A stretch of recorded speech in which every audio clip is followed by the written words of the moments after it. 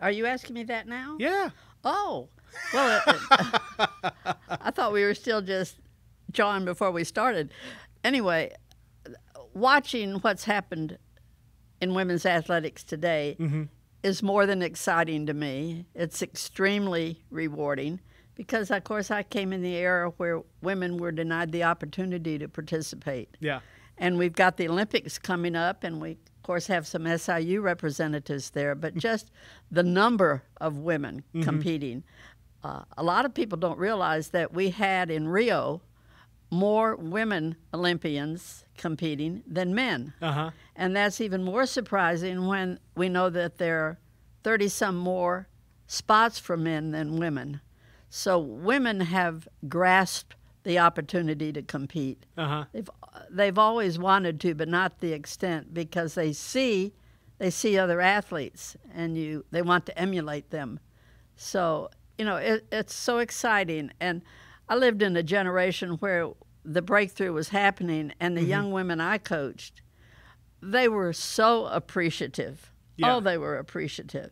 And that was especially rewarding.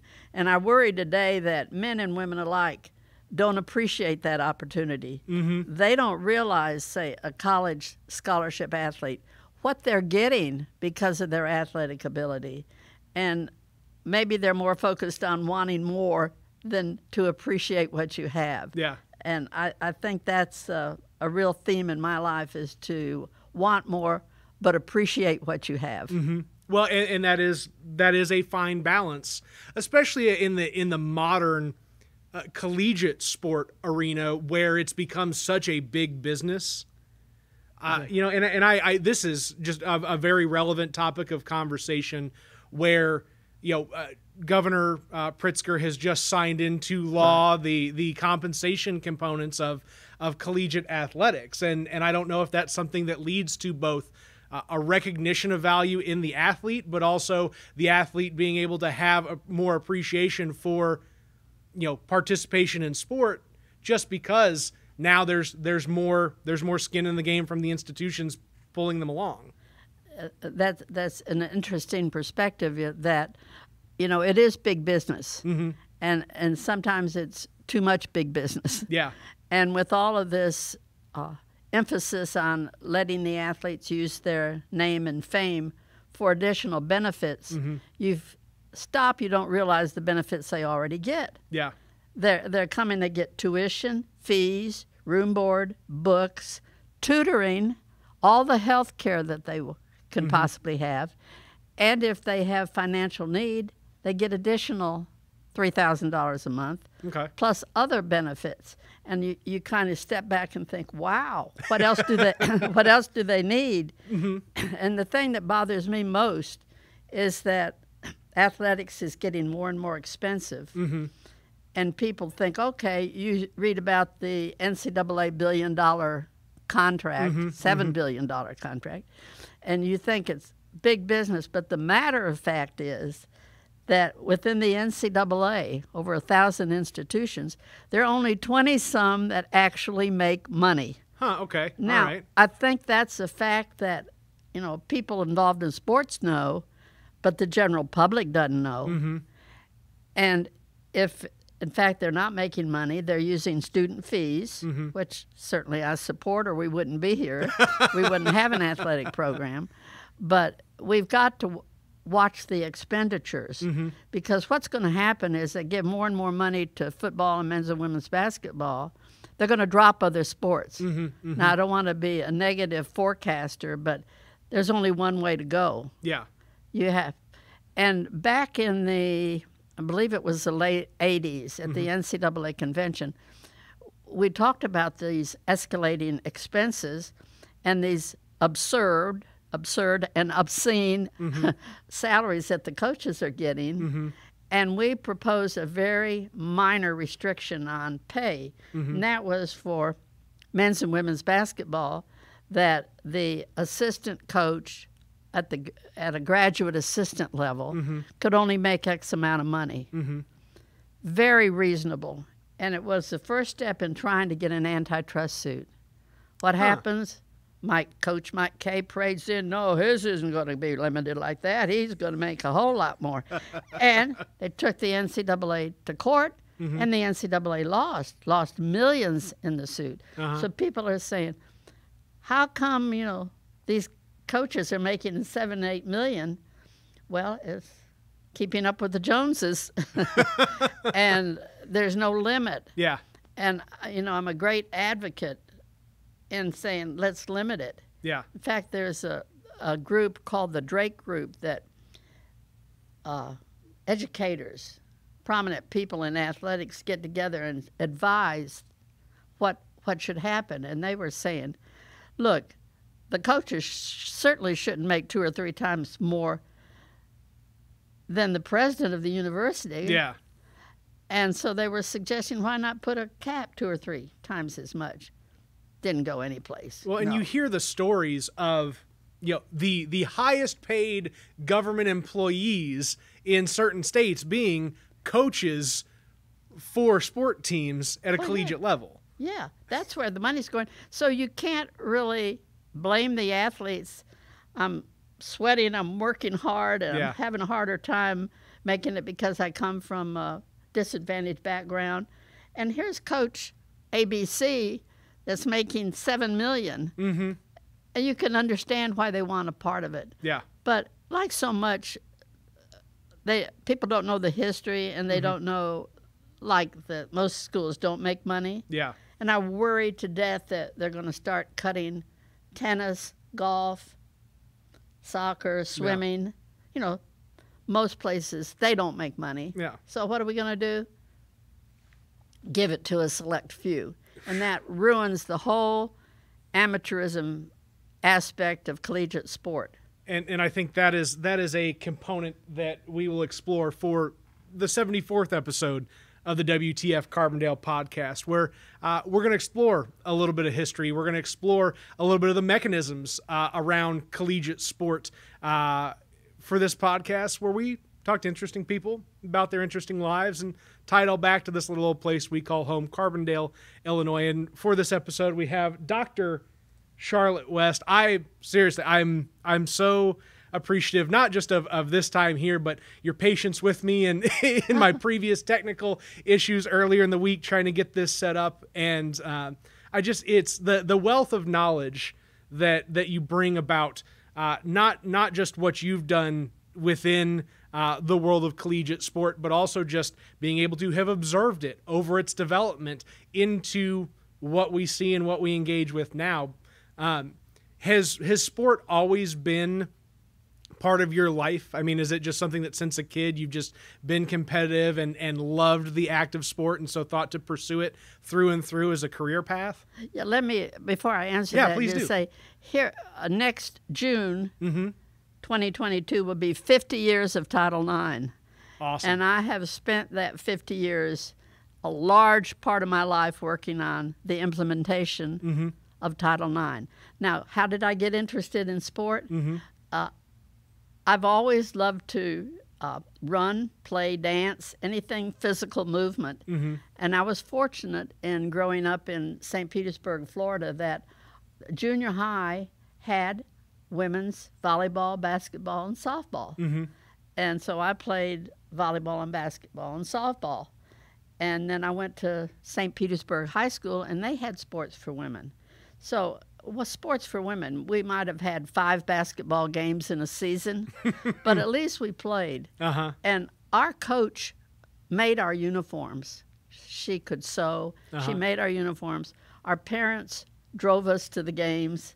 There was no public support or school support other than you can do this if you want to. So what a shock for me when I went to Florida State University as a freshman. Nothing for women. At all. I mean, nothing at all. And what a credible program they have now, you know. They're always nationally ranked in softball and track and field and golf for women.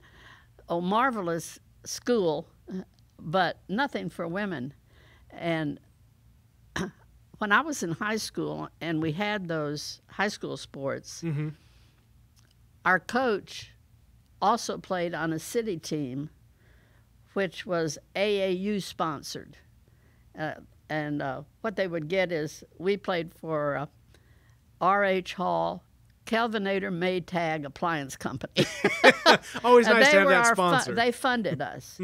And the only competition there was for women was AAUW. Certainly not the NCAA, certainly not the IHSA. And so she asked me, because she knew I played well and I loved it, would I like to play on that city team? So when I was in college, I would go off and meet my teammates someplace, whether we were in Orlando or Jacksonville or any place, and play. So I had an opportunity to play. And I loved it so much that I think, as I reflect back, that was a driving force is, why isn't this available for all women and girls? Yeah. No, I mean, that's a given. I mean, just to say, I'm having this rich personal experience. Yeah. Everybody like me deserves this rich personal experience. And you know, it's so wonderful for women. They've done a lot of studies. And high school girls, for instance, if they involved in sport, one, they make better grades. They're less likely to get pregnant. They're less likely to be in drugs, et cetera, et cetera. All positive attributes for having that opportunity to compete, respect their bodies, respect their teammates. A lot of positives come from sport. And thank goodness it's now available for all women, because before Title IX, 1 in 27 high school girls played sports. 1 in 27. And today, 2 in 5. Now, wow. I mean, we're talking 1,000%, more than 1,000% increase, thanks to 1972 law that prohibited discrimination against women in educational institutions. So was it the educational institution of SIU that brought you to Carbondale, or was it something else that brought you here in the first place? Interesting. I was getting my master's at the University of North Carolina at Greensboro. And near the end of the year, like February, March or something, everybody was talking about, okay, where will you be next year? What job are you going to take? And it was easy to get a job at that time, somewhat of a teacher shortage. And so I looked around, and I had kind of thought, I'd like to go to Penn State, I think, and I told our head of the department, she said, oh, no, Charlotte, everybody in the profession should be in the Midwest at least part of their life. Yeah. And I'm thinking, now I'm talking about coming from Florida. So anyway, I got an invitation to come to SIU for an interview. And part of it was because I got my master's in dance and physical education. And the job here, that's kind of a unique combination. Yeah. They wanted somebody that could teach dance and teach sports. Huh. So I came, and Dorothy Davies, who the gymnasium is named after, a very wonderful educator, a very aggressive woman. I came, and it was in March, and there had snow, and there was black cinders on the streets, and it wasn't its best foot forward. Yeah. Okay, so I told my friend that I had talked into coming with me. Well, that's the last I see Carbondale. So I got back, and Dorothy Davies kept trying to call me, and so I left the dorm room and went to the student center just to get away. She had me paged in the student center, and she, with the head of the department down there, kind of coerced me into coming. Well, how thankful I am for that, because I came, and 42 years later, I was still here. And only once in those 42 years did I seriously consider leaving. Yeah. And I stayed, and I had a lot of opportunity. And, SIU, I love. It's a wonderful place. So I don't like that comment about that's the last time I see Carbondale.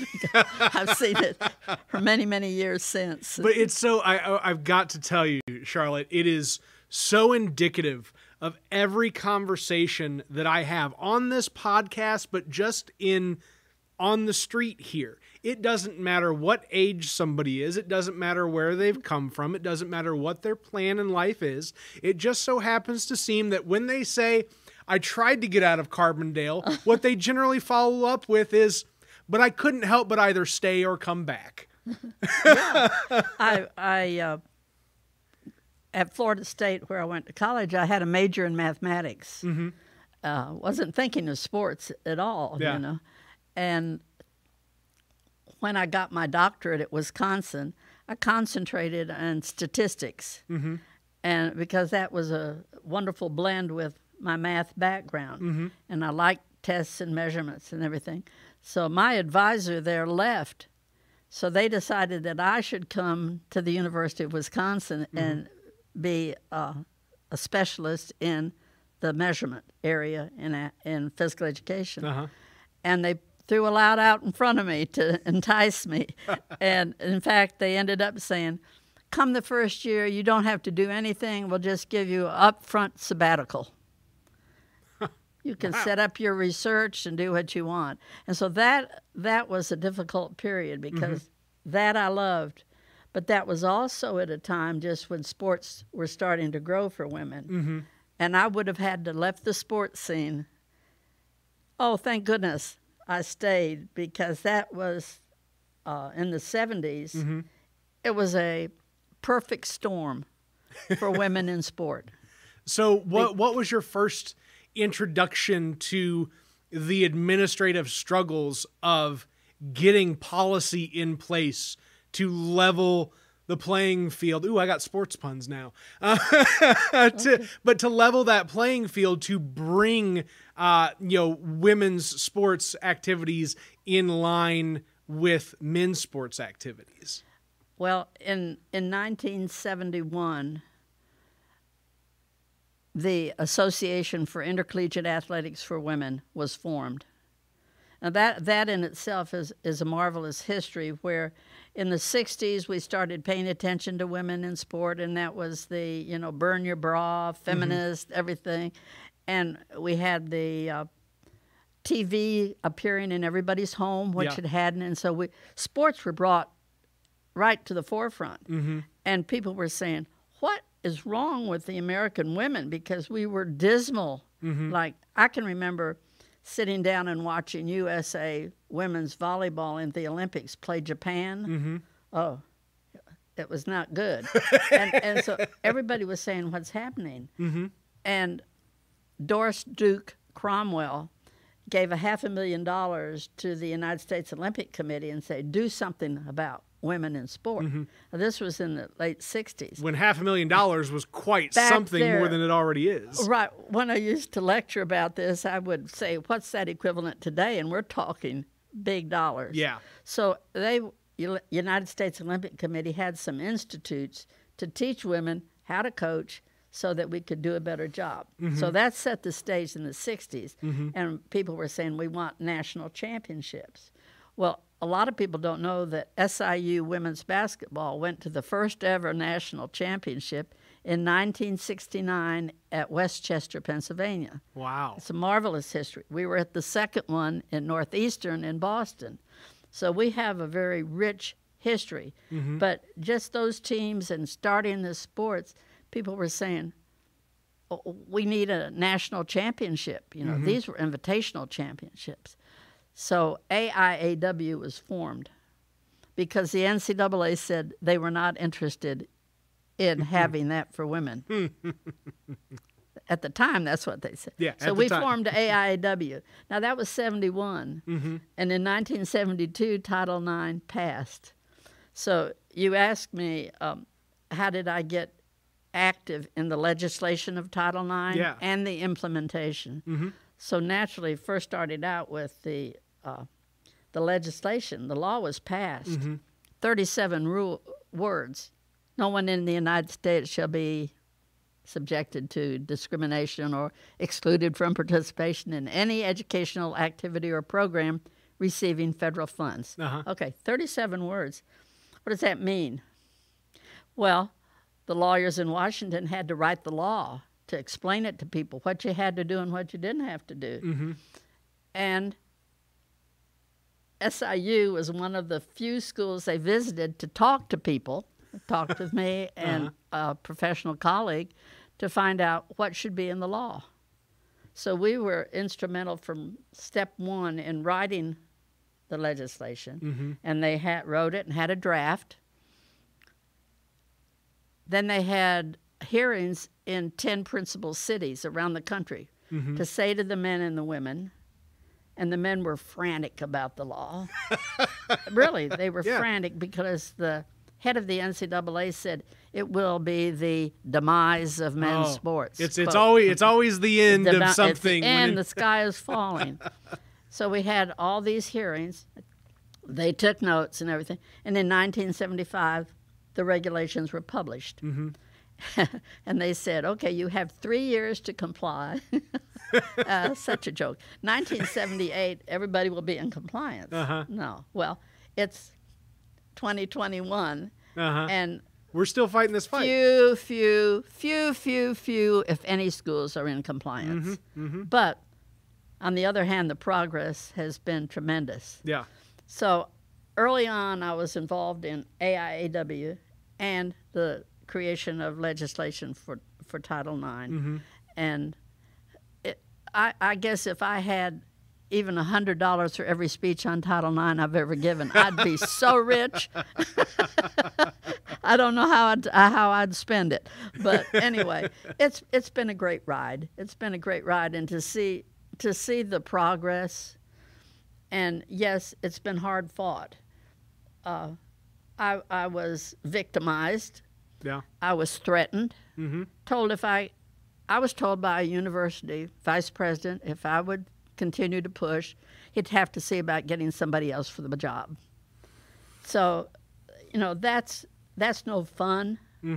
But if you have the passion to see things right and do things right, you persevere.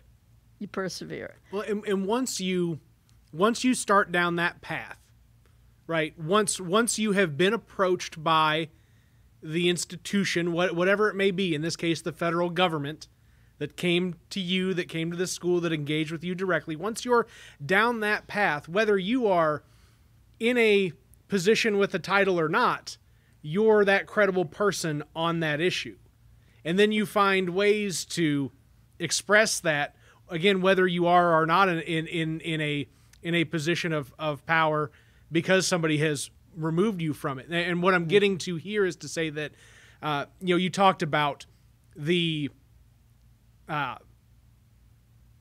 television and its impact and how media played a role in all of this. Very much.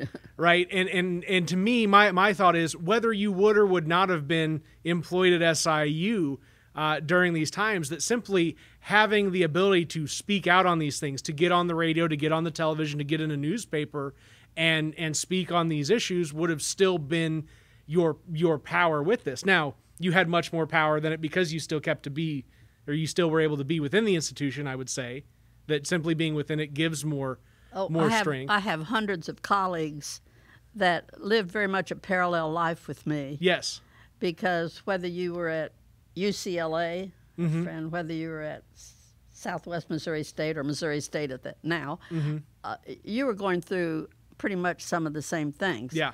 Maybe not as closely aligned with the national group as I was, but you were still going through the same thing, being damned for asking for something. Yeah. And having to keep pushing. I can remember way back in the mid-'70s when people were starting to heed the law a little bit more carefully, saying to the male athletic director, if we change 1% a year, let's just have a plan. Like the men were getting, like, say, 92% of the budget, and we were getting 8%. Well, let's just change that a little bit at a time. And they scoffed, but we were willing to take baby steps because we'd have had nothing. Yeah. We had nothing. I mentioned we went to the first national women's invitational basketball championship in Pennsylvania. And when we were invited, we had no budget. Yeah. And I went to administration and said, help, we need something. And so we got 2 cars, meals and lodging. Two And cars. we had just won the state women's basketball championship. And we had like 14 or 15 players on our team, which you could not take in 2 cars. No. So we had to cut. And that was terrible. These young women had played all season with us, had just won, but we couldn't take them. So we were going to cut them down to 10, 5 in each car. And my assistant coach at that time would drive one and I would drive the other. And I have to add, our assistant coach was Billy Moore, who was the 1976 Olympic coach. Oh, man.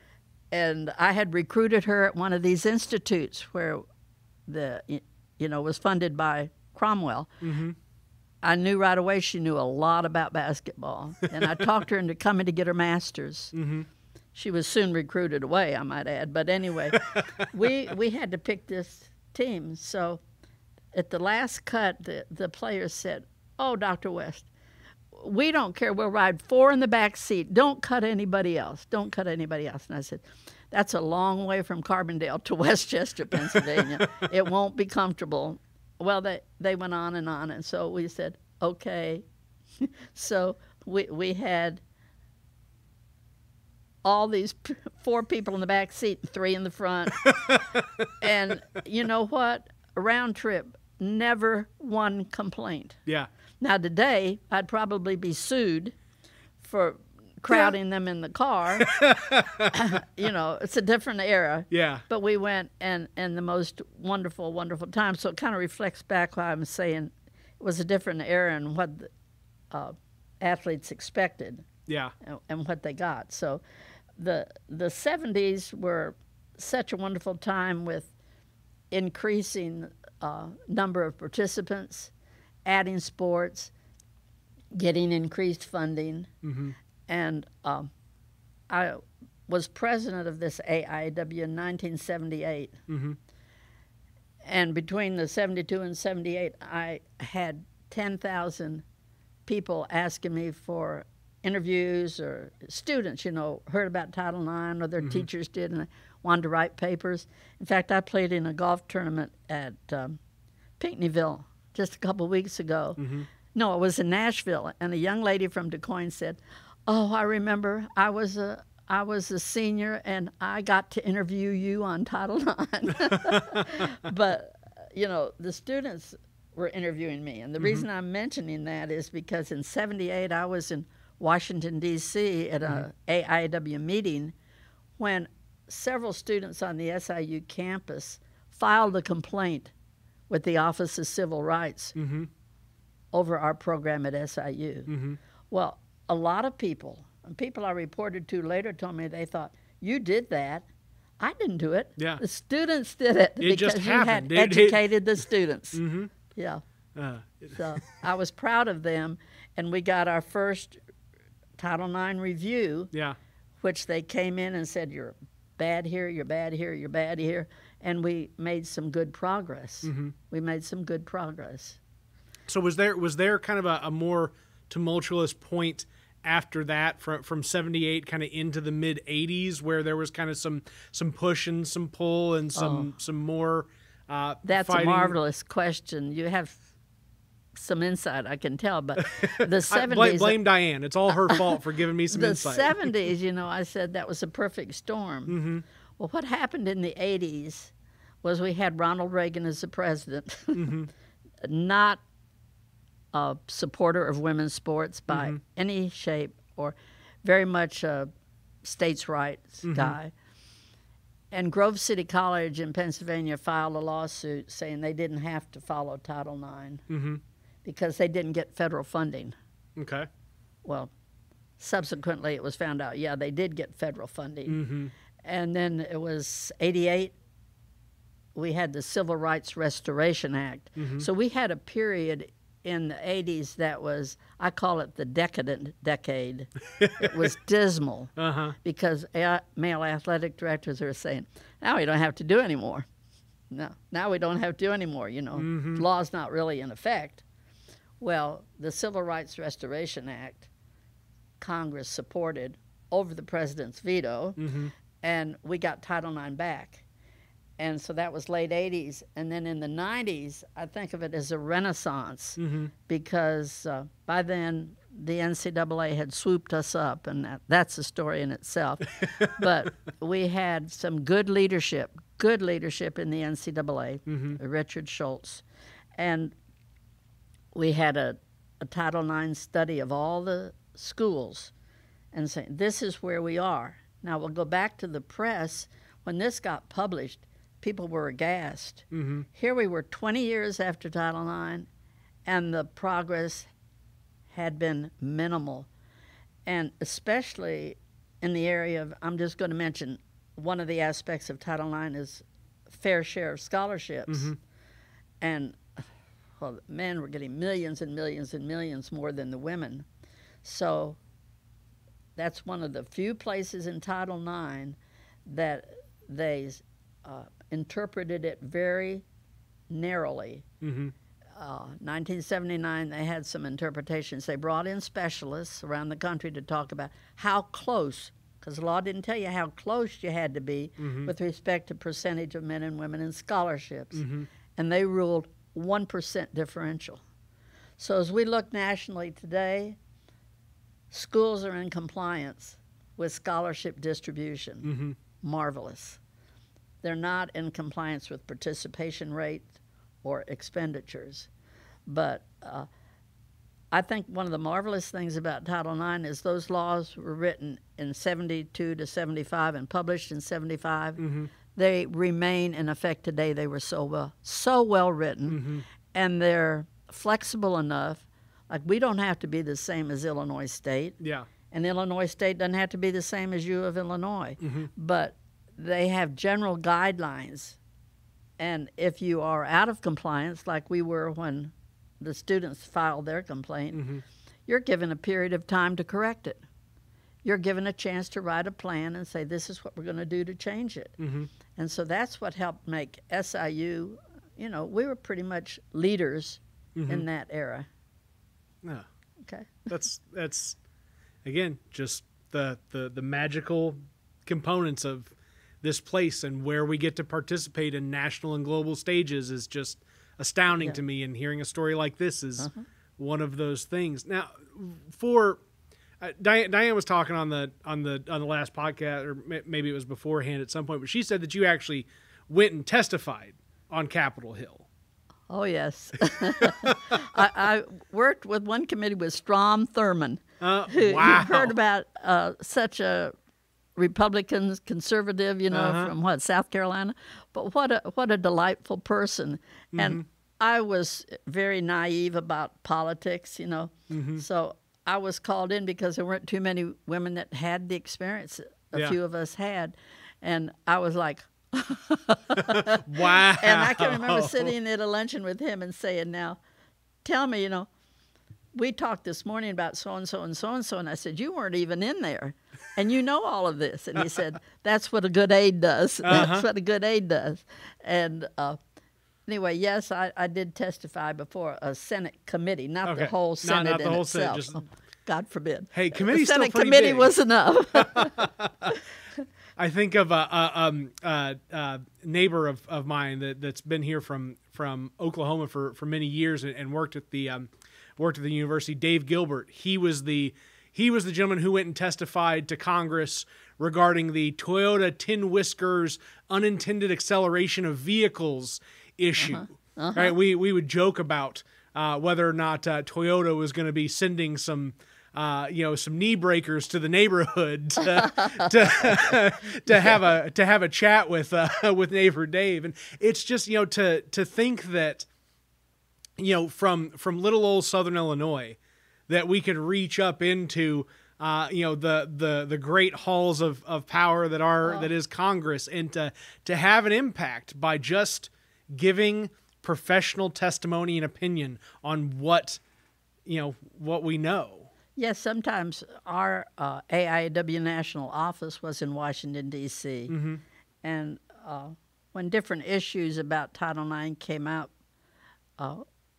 I can remember going to the Capitol building and meeting with different House of Representatives people, you know, just to try to explain things to them and try to get their support as laws were enacted. Yeah. Because once the NCAA published their report, they created, and I can't think of, is it Cardis Collins, Democratic senator from the Chicago area, proposed a national federal survey of how schools distributed their money.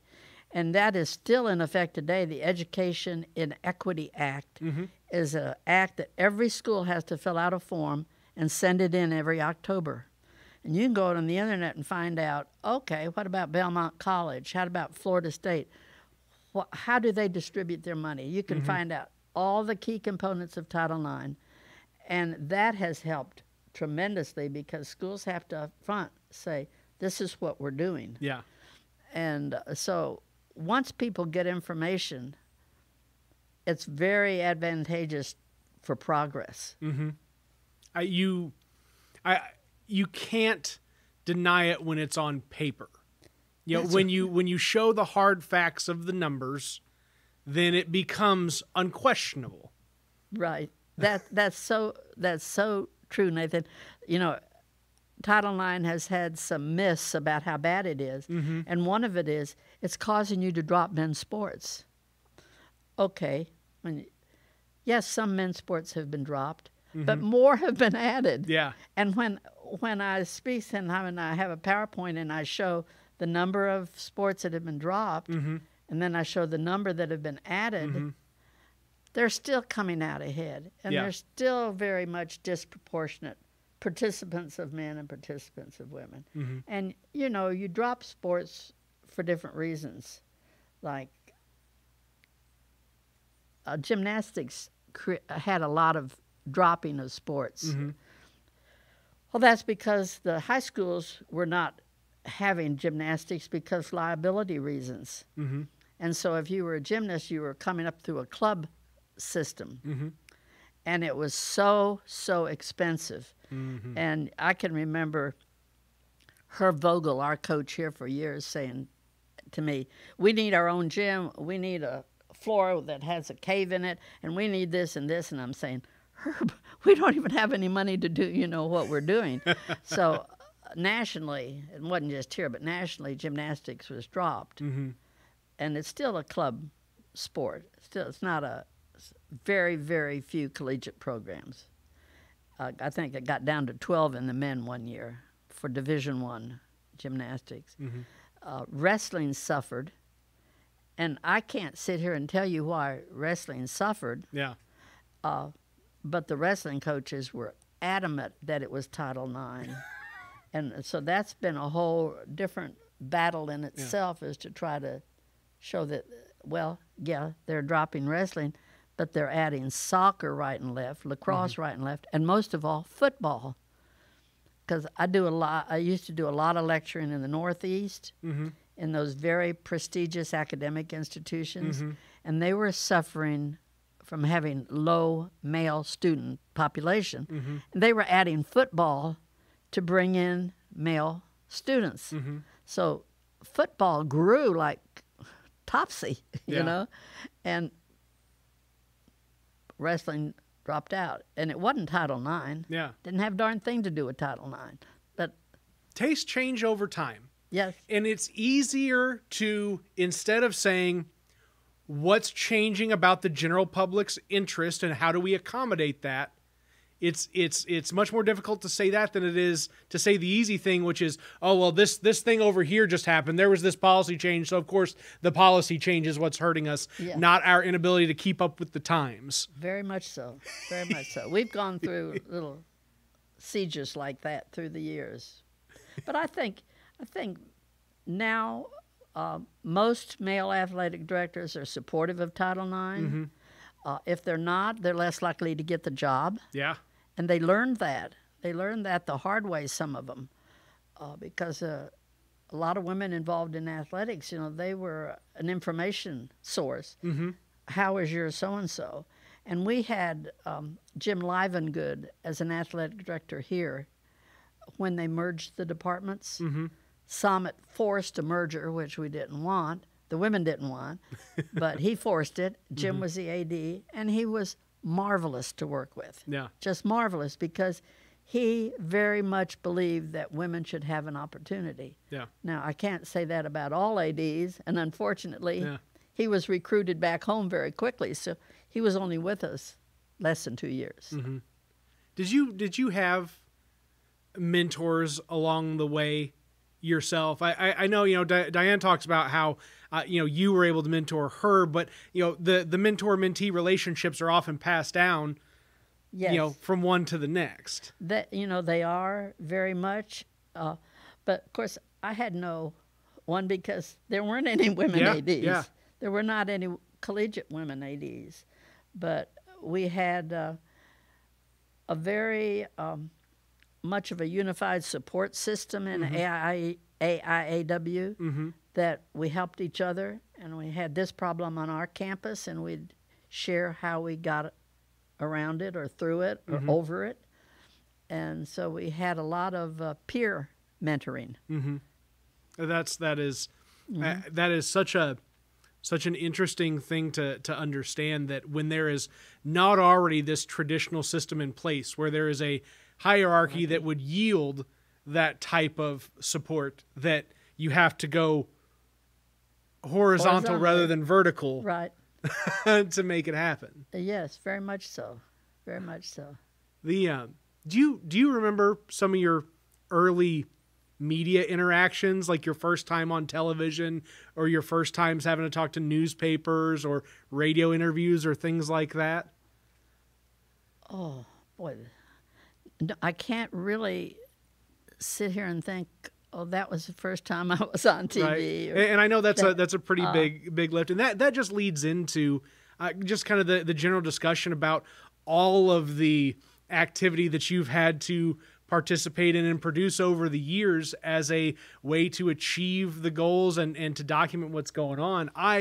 But like I told Diane, I'm just not a sport person. I love this right here. I love working with the camera. I love working on stage with a microphone and some of these other things, but the competition aspect of sport just isn't really for. Let me tell you what I think is a funny story, because the theme of this is that there are a lot of ways to get things done. Yeah. And they say, you can use honey. Okay. In 1968, the Women's National Golf Championship was a two-person team event. And we had, as our players here, and I coached the golf, Lynn Hasty from Carterville, now Lynn Hasty Fitzgerald, and Dorothy Germain, who eventually was on the professional tour. So those two young ladies are going to represent SIU. And I didn't even go with them. I mean, we didn't have any money, but they went to Duke, and they won the national championship. Southern Illinois University National Collegiate Golf Championship. Wow. Marvelous. The local newspaper. A column inch, a single column inch. SIU women, Dorothy Germain and Lynn Hasty, win at Duke University, blank and blank. Okay. So disappointed, because that's what a marvelous accomplishment. Yeah. Well, we had a women's caucus on campus, and I wasn't in a leadership role at that time with that group, but I would attend every week to their little nosebag luncheons at the student center, and they decided to have a male chauvinist pig luncheon. Now, they were copying this theme from someplace else. The tennis, I'm trying to think, what was the big tennis match in like the... Bobby Riggs, Billy King and Bobby Riggs. Yep. Oh, I have a film of that. That's wonderful. But anyway, we were going to have this, and each of us as members could invite a chauvinist pig, somebody as an administrator. And they said, now we want to make this light and fun. Yeah, yeah. But every woman will introduce their pig. This is my pig. This is my pig. And why he is a chauvinist pig. Well, they even had little pink pig placemats. and we did it, and it was informal. It was over at the student center. Mm-hmm. Well, who did I invite? Merle Jones, Southern Illinois sports editor. And I had a little poster, and I had the 1-inch column. So I got up and I introduced, and I said, "This is Merle Jones. He's supposed to cover men's and women's sports. And after the national championship, this is the coverage we got." And so we all went around. Well, I was reporting to Vice President George Mace at the time, and he kind of got his nose out of joint because he said, "Why didn't you invite me?"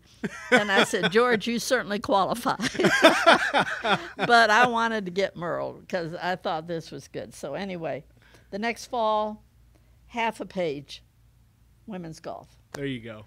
And so if you work, you have to work a lot of different ways. Yeah. And I tell that story because I think it's an example when I teach young women that want to be athletic directors. Is there are a lot of ways to get the job done. Yeah.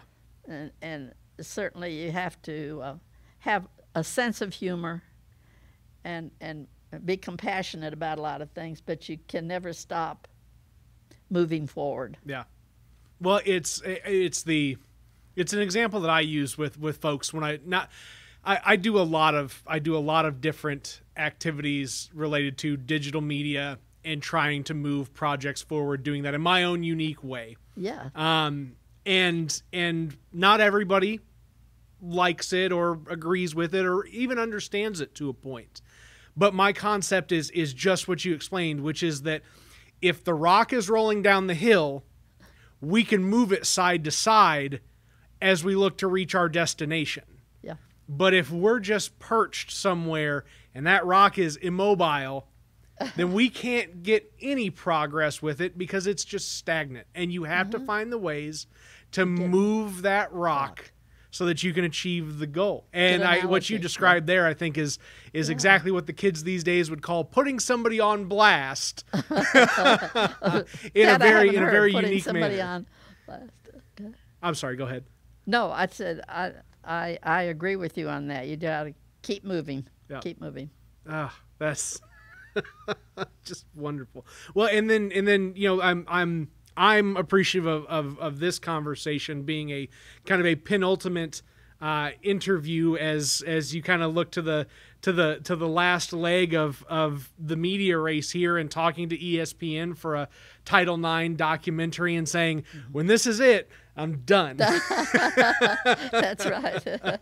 I know. When I turned 80, I said, no more public speaking, you know, and I stepped away from doing institutes in the summer for the NCAA to teach women who want to be athletic directors. And I worked hard on that, and I said, it's time for somebody else to carry the baton. Yeah.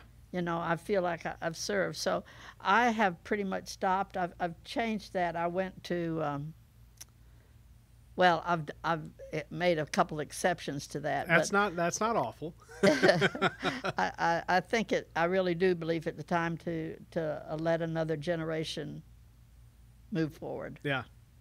No, and I think we will have those folks.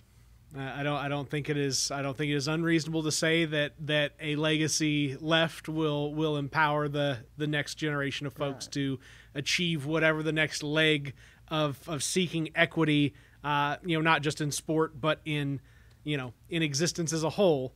Right. Plays that part. Now this is, we've talked a lot more about.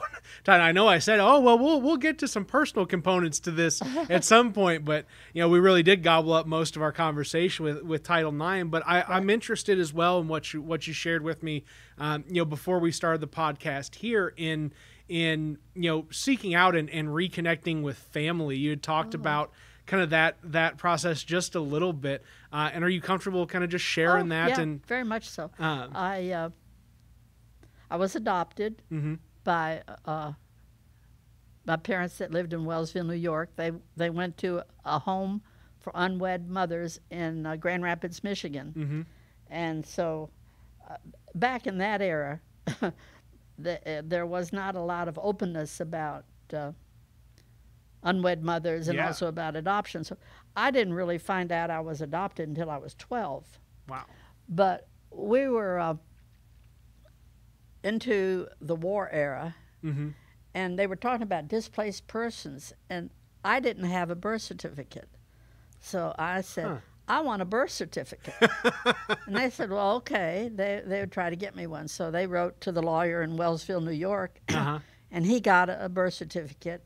And on that birth certificate, it said my mother's name and where she was from in Michigan. Mm-hmm. Elizabeth Scott from Marshall, Michigan. So I had that since I was in my teens. Uh-huh. I didn't feel right going to try to find my parents when my real parents, the ones Yeah. that adopted me, were living. But after they had passed, because they were older, Mm-hmm. I thought I really would like to find my mother and father. Yeah. So I went to Marshall, Michigan. What And- about what year was this, if you don't mind to contextualize? Let me see, probably about 1970 maybe. So while you're in the mix of all of these other things, Oh, yeah. the emotional lift of Well, you know, it's interesting because I was at French Lick, Indiana, mm-hmm. because I was vice president of a Midwest group, professional group, Mm-hmm. and I had to go over there and, you know, make arrangements for the room and all this, the meals and all this kind of stuff to put a convention on the next year. Mm-hmm.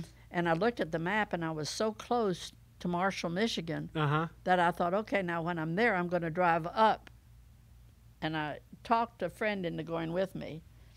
And so we drove up to Marshall, Michigan. Mhm. My plan of attack was to go to the library, Mm-hmm. find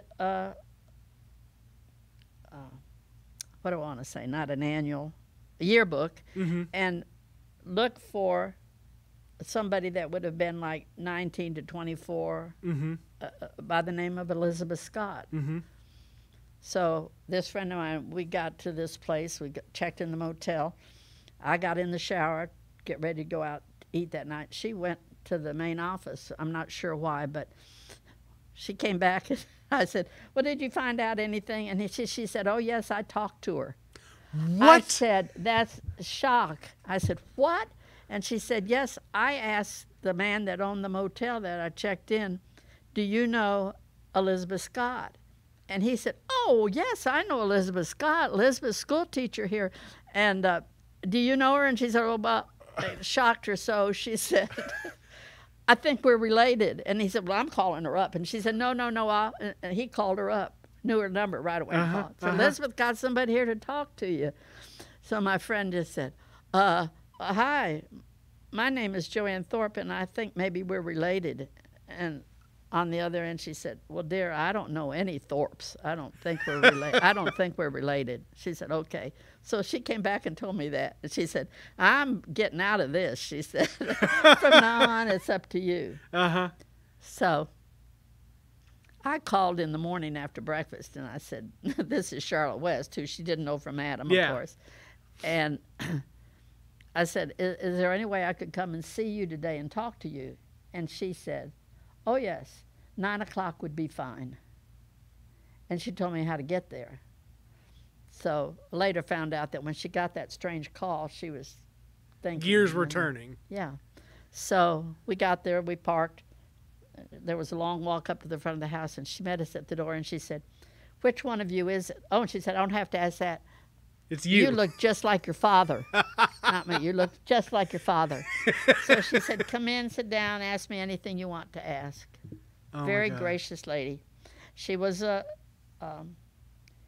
young woman. She was 19 when she got pregnant. It was a one-time deal. And by the time she found out she was pregnant, my father was with somebody else. Mm-hmm. So she lived with her father and her sister. Her mother had died at an early age. Mm-hmm. So she went to Grand Rapids and had me. She came back home, never knew, nobody around there ever knew. She put herself through college and taught. And so I asked her about my father, and she said, oh, he doesn't know anything about you, you know. So I said, well, I won't try to, you know, interrupt his Yeah. life. but I wanted to, but I didn't. So his name was Charles Vandenheed, and he had a farm there in Marshall. Mm-hmm. And he had married, and he had 4 boys. My mother, after she had had me, she married and had 2 boys. I have 6 half-brothers, no sisters. And you would have been the eldest. Oh, yeah, I would have been the eldest. Like, my oldest half-brother is 82 or 3, and I'm 88. So, anyway, I went away, and after that, I met my mother several times, and we got close. She called me, and she said, now, I didn't tell my husband about you. She'd been divorced after she had her first 2 kids. And she said every time we had a disagreement, he threw it up to me that I was this loose woman and all this. So she said, I thought from here on out, I'm not going to tell anybody. So she had not told Mel, her husband. So she thought later, that's not right. So she told him, and she called me, and she said, Mel wants to meet you. Now, they're in Michigan, and I'm down here. And this is really ironical. And I said, you know what? I'm bringing my golf team to Michigan State next weekend. If you and Mel want to come up, you can come up. Yeah. So they came up, and I met him. And he was fascinated at how much I was like my mother, although I'd never, ever seen her but once. Yeah. And long story short, then he passed away, and then she passed away. And her son that I had gotten in touch with, never met him face to face, but he was a Cardinal fan, and I'm a Cardinal fan, and we talk on the phone, you know. And he died. Okay, so then his wife was at the grocery store one day and stopped this lady, Mickey Vandenheed, and said, have you heard anything from Charlotte? And Mickey said, Charlotte who? Oh, my gosh. And so she blabbed this out. She was kind of a busybody. So she called me and she said, Charlotte, I've done something bad. And I said, what's that? And she said, I've told about you. So now your father's family knows. And I said, well, that's okay. He's already passed away, and my mother had passed away. And I said, nobody's going to get hurt. Don't worry about it. Yeah. Hung up. A few minutes later, she called again. She said, okay, now Mickey went home and told one of the boys, and he wants to call and talk to you. I said, okay. So the youngest one, Tom, called, and we had a nice talk. And, of course, he told the other 3 boys. And now I have subsequently met them all. They came to Carbondale to meet me. Tom's been to Florida to visit me. I've been to a Vandenheed family reunion in Marshall and met that group and some others. And my brother, the oldest one, is a sports editor. Stop it. Yep. And just a marvelous person. So long story short, I have 4 half-brothers that I've met and I communicate with, and it's been just been very wonderful. Yeah. That is... I could almost cry, Charlotte. Like, that is just what a story. I know. It's interesting, Nathan. I had a neighbor that back when I decided to go up the first time to find my mother, and she said, oh, leave it alone. Just leave it alone. You know, you don't know what you'll find. And I said, if I get there and she's the town prostitute, she's the town prostitute. I'm not. And I said, so I'm not going to worry about that. What I find is what I find. And, of course, what I found was all very positive. Yeah. Well, I mean, and it just seems like there was something that was always there. I mean, you talk about your mother being a teacher. Yeah. Right? And some of these other components to just being without ever having to be in space with her, to still being a significant part of her. I was at her place in Florida. They'd go to Florida in the winter, and after breakfast, we were just getting to know each other. She says, do you like to work crossword puzzles? And I said, oh, I love it. I love it. So she pulled out of the paper. She had one, and I had one. We were sitting there, and she got through ahead of me and said, there, I beat you. I got through it. So she was competitive too, is what you're telling me. She's just competitive, and Mel was just sitting over there laughing. And shortly after I finished mine, and she said, "Well, I did give you the harder one." So we had some good times. Oh my gosh. So are we done? I mean, that's Yeah. we're at 59 minutes. Oh, and an hour. That's it. That is Perfect. Go ahead. Perfect. Sorry. No. That's it. That is Okay. episode 74 of the WTF Carbondale podcast. Dr. Charlotte West, an amazing person. No, you're not on camera anymore. You're safe. Okay. You stretch out as you see fit. I'm so thankful to the folks that just brought Dr. West up and then helped to facilitate this. And it's amazing how interconnected she is with all of the amazing things that have happened in this place, but around this country, and how it's influenced sport worldwide. And that's just what this whole project is about, is showing how connected folks are in this town, not just with each other, but with much greater things than ourselves going on in the world around us. So without too much more pontificating on that, have a good one, folks, whatever that one may be.